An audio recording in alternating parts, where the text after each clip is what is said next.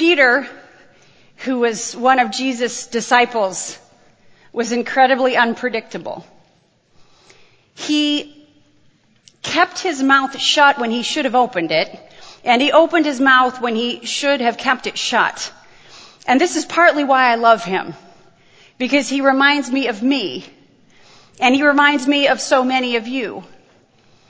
He is the best of us, and he is the worst of us, all wrapped up into one person. And what's incredibly stunning is that he became Jesus' best friend.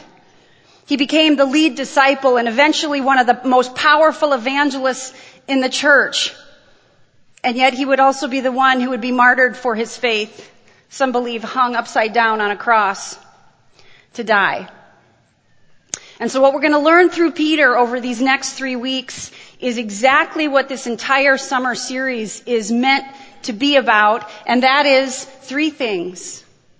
This is God's story that we're living in. And secondly, God is the hero of this story. And yet he also invites us into the story, just like he did with Peter, just like he did with Enoch last week that Kelly talked about, and just like he does for us. And today we're going to look at a story about Peter that helps us understand how he learned these truths. And a story, I believe, that is strangely appropriate for where we are as a community this morning. And the story is told in the 14th chapter of the Gospel of Matthew, starting with verse 22. But in verses 1 through 21, we see these 2 stories happen first. First of all, John the Baptist, Jesus' predecessor and his cousin, is killed. And second of all, Jesus miraculously feeds the 5,000 with just a few loaves of bread and a few fish. And so there's a lot of conflicting stuff going on as we get to this story. There's this pain about losing John the Baptist, and there's this incredible power and miraculous stuff that Jesus is doing. The same stuff that Dave Bartlett always talks about to us, that we live lives between these 2 rails, the rails of pain and the rails of joy. Many of us are closer to the rail of pain this morning.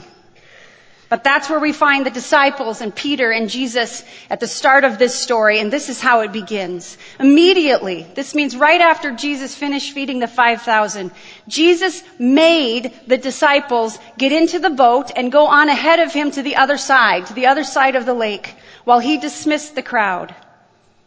And after he had dismissed them, he went up to the mountainside by himself to pray. And later that night, he was there alone, and the boat with the disciples in it was already a considerable distance from the land, and it was buffeted by the waves because the wind was against it. The disciples are in the middle of that lake because Jesus made them go onto the lake, as our text says. They are doing exactly what Jesus called them to do, and yet they are not spared the storm. And if any of you remember the teaching that Dave taught so powerfully just a few months ago during our Imperfect Family series, he said, when the storm hits, and it will hit all of us, my friends, none of us is exempt. When the storm hits, it does not mean that God has withdrawn his presence. It does not mean that you are not right where you are supposed to be. And when we are in the midst of it, when the wind is against us, as Matthew describes the disciples, when we are in the midst of being buffeted by pain and suffering, it is going to feel like we are all alone. We feel like Jesus did on the cross when he cried out, my God, why have you forsaken me? This is a very, very human reaction. But the truth of the scriptures and the truth of this story is that sometimes, for reasons we don't understand yet, God allows us to row our little boats right into the storm. And when that happens, don't be fooled. Don't fall for the lie that God does not go with us. The story continues. Shortly before dawn, so the poor disciples have been out there all night. Shortly before dawn, Jesus went out to them walking on the lake. And when the disciples saw him walking on the lake, they were terrified. It's a ghost, they said. I love the disciples. And they cried out in fear. But Jesus immediately said to them, "Take courage. It is I. Don't be afraid." And what Jesus said here is so incredibly powerful, but we miss it in the English translation. You see, what Jesus actually said was not, "It is I," like some proper British dude. "It is I, King James Englishman." That is not what he said. What he literally said is, "Take courage. I am. Don't be afraid." And if you know your Bible, you know that that is the name that God gave to himself when he met Moses at the burning bush and said, "Moses, you go tell that Pharaoh to let my people go." And Moses said, "Okay, but who should I tell him sent me?" And God said, "You tell them that I am sent you." You see, Jesus was not just offering a casual hello to his friends, like, "Hey boys, it's me." What Jesus was really here to say to his schizophrenic disciples, "It's a ghost." What he was really saying to them was, "I am God." And what he said to them in the midst of that storm, and what he says to his children today, what he says to you and to me in the midst of our storms, is take courage. The great I am, the God of your fathers and mothers, the God of Abraham, Isaac, and Jacob is with you. So though the wind is howling and the waves are lashing at you, threatening to take you under, don't be afraid. So then Peter, as he almost always does, just takes it one step too far. Like my kids tell me I always do when we're joking around and I add the final punchline and my kids are like, "Mom, you ruined it. Why don't you just sit the next couple of plays out?" And Peter says, "Lord, if it's you, tell me to come to you on the water." "Come," he said. Now, an interesting thing about Jesus is that he performed miracles almost 100% of the time for the healing of or the good of another person. It was incredibly rare, if not non-existent, for Jesus to do miracles just to show off. But Peter didn't quite understand that. You see, he still had a hero complex. So the text continues. Then Peter got down out of the boat and walked on the water and came toward Jesus. But when he saw the wind, he was afraid, and beginning to sink, cried out, "Lord, save me." And immediately, Jesus reached out his hand and caught him and said, "You of little faith, why did you doubt?" And we get so enamored in this section with the 2.5 steps that Peter perhaps took on the water that we miss the real power of the moment. Immediately, Matthew tells us, Jesus responds when Peter yells out, "Lord, save me." Immediately, Jesus reached out his hand and caught him. And I believe he speaks tenderly to him. He was his best friend. Jesus was right there immediately when Peter thought he was going to drown. And in the midst of the winds and the waves blowing against us today, if you hear nothing else I say this morning, hear this.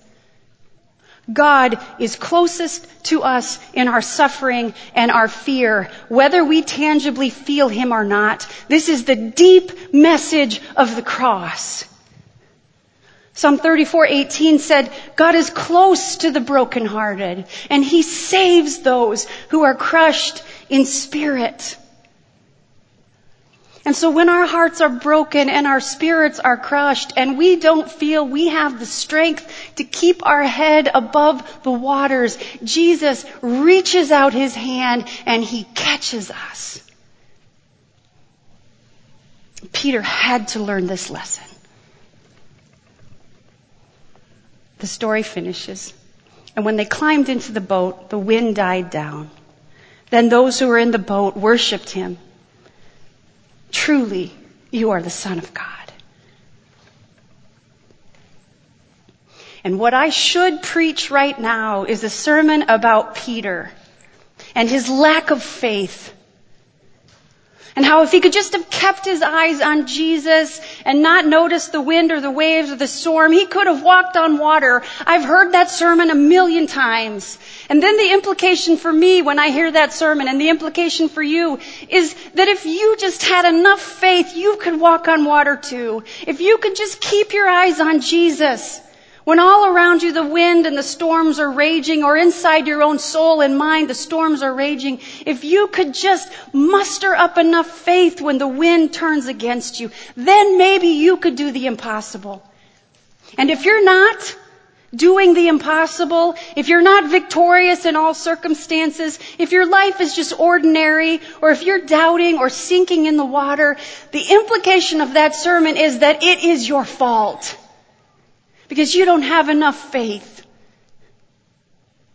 Or when bad things happen and tragedy strikes and we mourn and we rage and we grieve, we must not have enough faith. That is not the sermon I'm going to preach. Because when I look at Peter's life in all of the rest of the Gospels, I don't think that's why this story got told. Because over and over and over again in the life of Peter, what we read about in the scriptures are mostly about his failure. And over and over and over again, through that failure, Jesus is trying to teach Peter one thing. It's not about you. You're not the hero. I know you thought it would be cool to be a water walker, Peter, but this is God's story, and God is the hero. And Peter, Jesus says to him, the power in your life is going to come when it is perfected in your own weakness, in your own failure, and in your own final desperate understanding of how much you need my grace. You see, I believe Jesus invited Peter out of that boat that morning so that he could sink. Peter had to sink. And he had to sink so that he could start to learn that following Jesus is not about the big show. It's not about being the big shot. And the only way he could learn this was to step out of that boat and sink. Because what if he had succeeded? Have you ever thought about that? What if Peter would have walked on the water? And then all the times those disciples argued amongst themselves, who do you think is the greatest of all of us? Everyone would have said, well, Peter is, because he walked on the water. And then what? And then I am confident that Peter would not have become the leader of the church. Because what Peter had to learn here is what every single one of us have to learn. That following Jesus is not primarily about what I can do for him out of all of my own mustered up strength. Following Jesus is all about all the amazing things that Jesus has already done and will continue to do for me for all of eternity.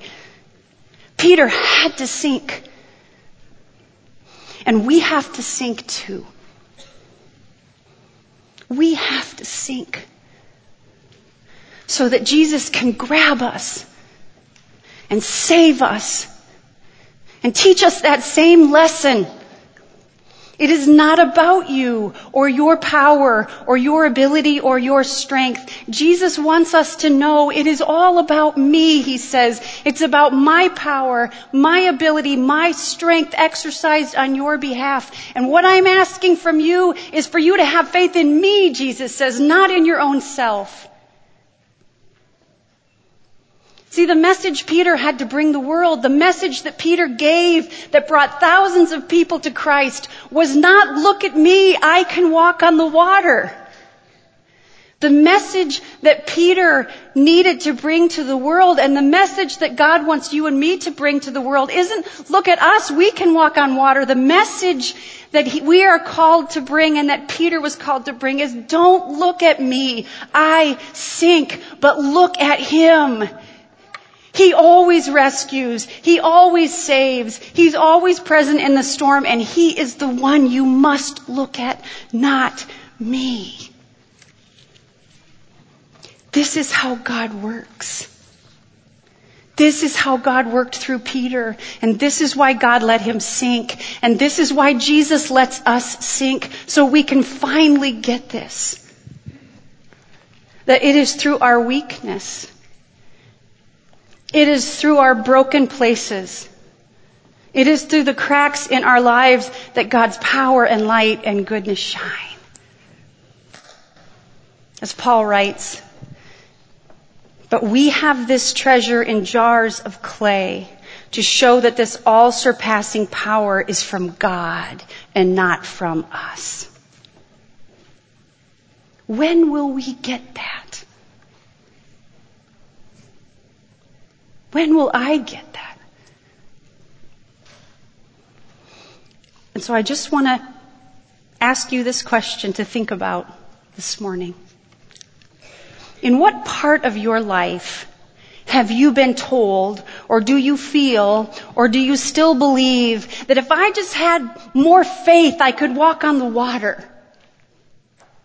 Where are you still in your life holding on to this idea that it is all up to you? That if you could just muster up more faith, more of your own strength, boy, if you did that, then what? Then you would find a spouse. You would kick the addiction. You would be healed. Your kids would grow up perfect. You would lose 25 pounds. You would have a perfect marriage. Your job would be richly satisfying. Or even harsher, my family would never face a tragedy. There will be no accidents or cancer or divorce or financial ruin. Where are you still holding on to that belief that somehow you have to muster up your own strength to walk on the water? And I just want to speak to us as a church body this morning too. As the Bartletts and the Whitehills make their way back here from Florida. Let us not demand that they muster up enough faith to walk on water during this terrible time of grief. Let's not do that to them, okay?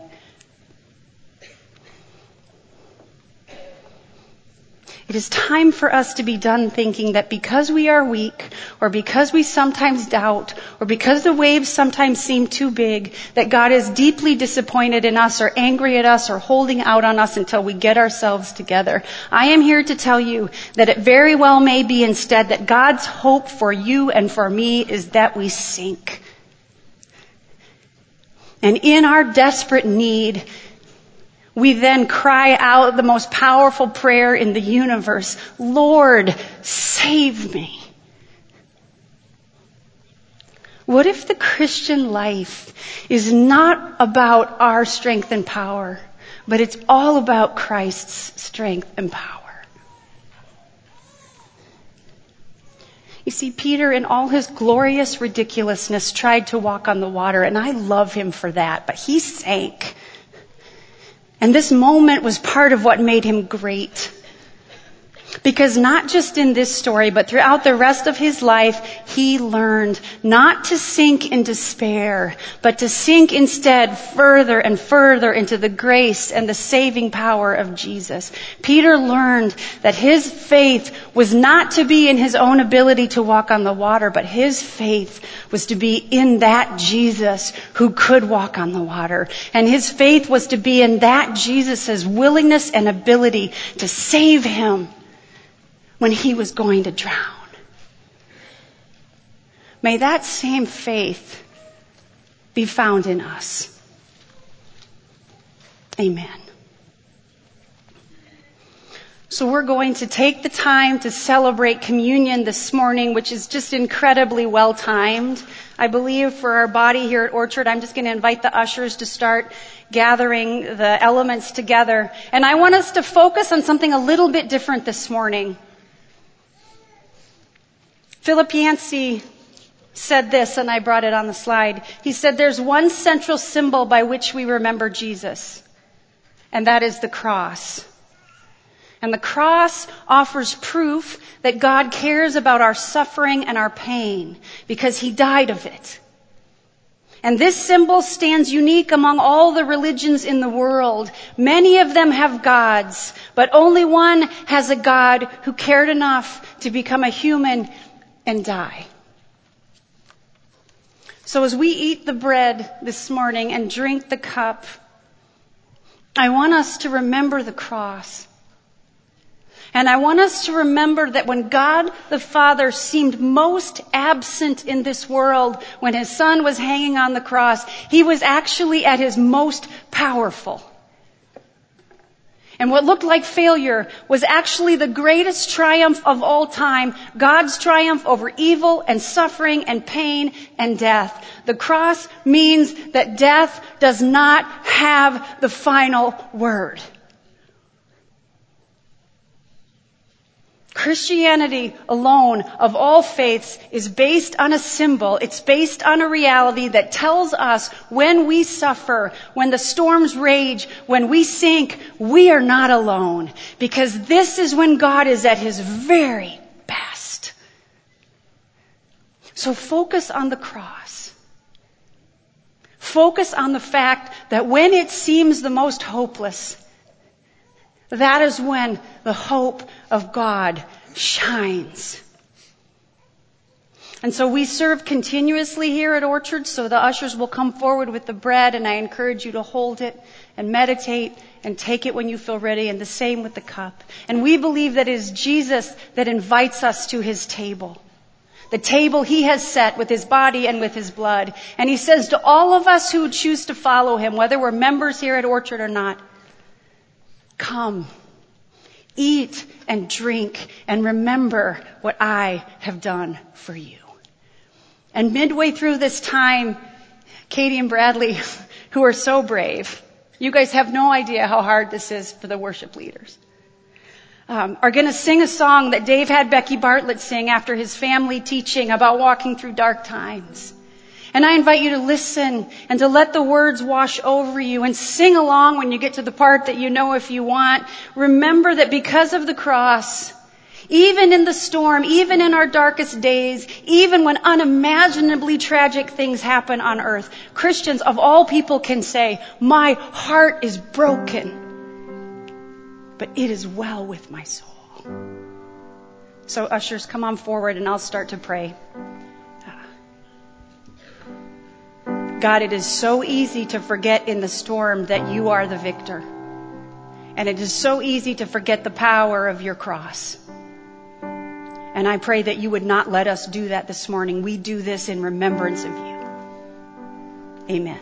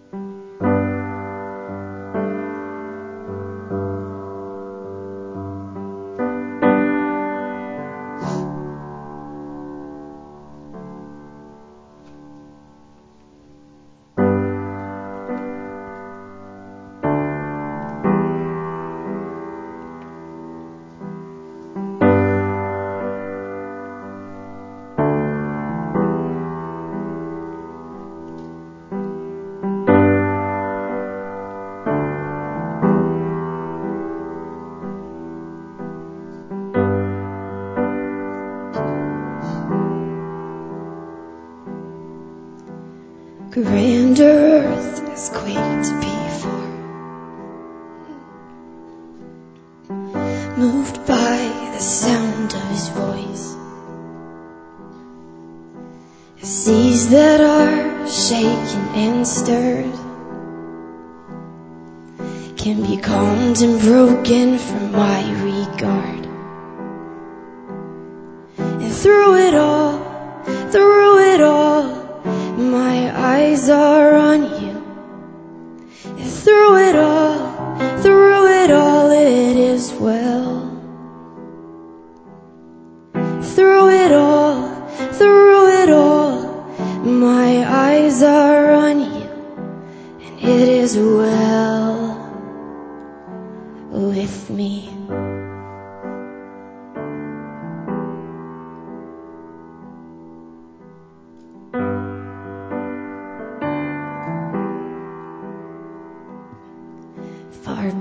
for me to not believe,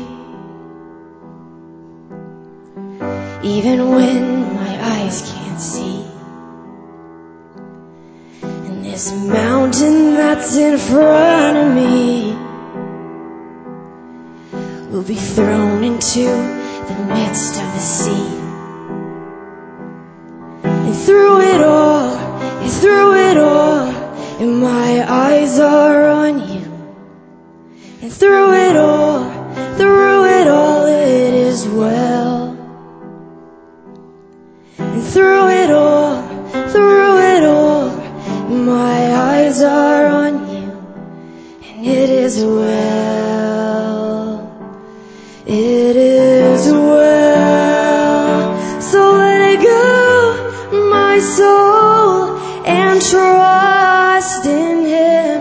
The waves and wind still know His name. So let go, my soul, and trust in Him. The waves and wind still know His name. So let go, my soul, and trust in Him. The waves and wind